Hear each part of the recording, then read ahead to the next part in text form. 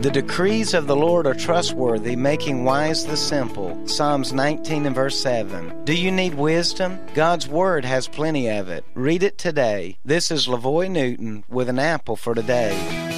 I am amazed at the wisdom that is found in the Scriptures. I constantly seek God's will and wisdom for my life. His will and His wisdom can be found in His Word. God knew that we are easy to forget, so He wrote down His promises and decrees. I take time to read my Bible every day. I want to challenge you to do the same. You will find over time that God knows what He is talking about. His Word will not steer you astray because it is faithful. Do you need wisdom in your life today? If so, seek it in the Bible. A consistent diet of the Word of God will give you wisdom for your life. Don't just agree with me today, but actually read it. An Apple for Today is a daily word of encouragement by pastor and author Lavoy Newton.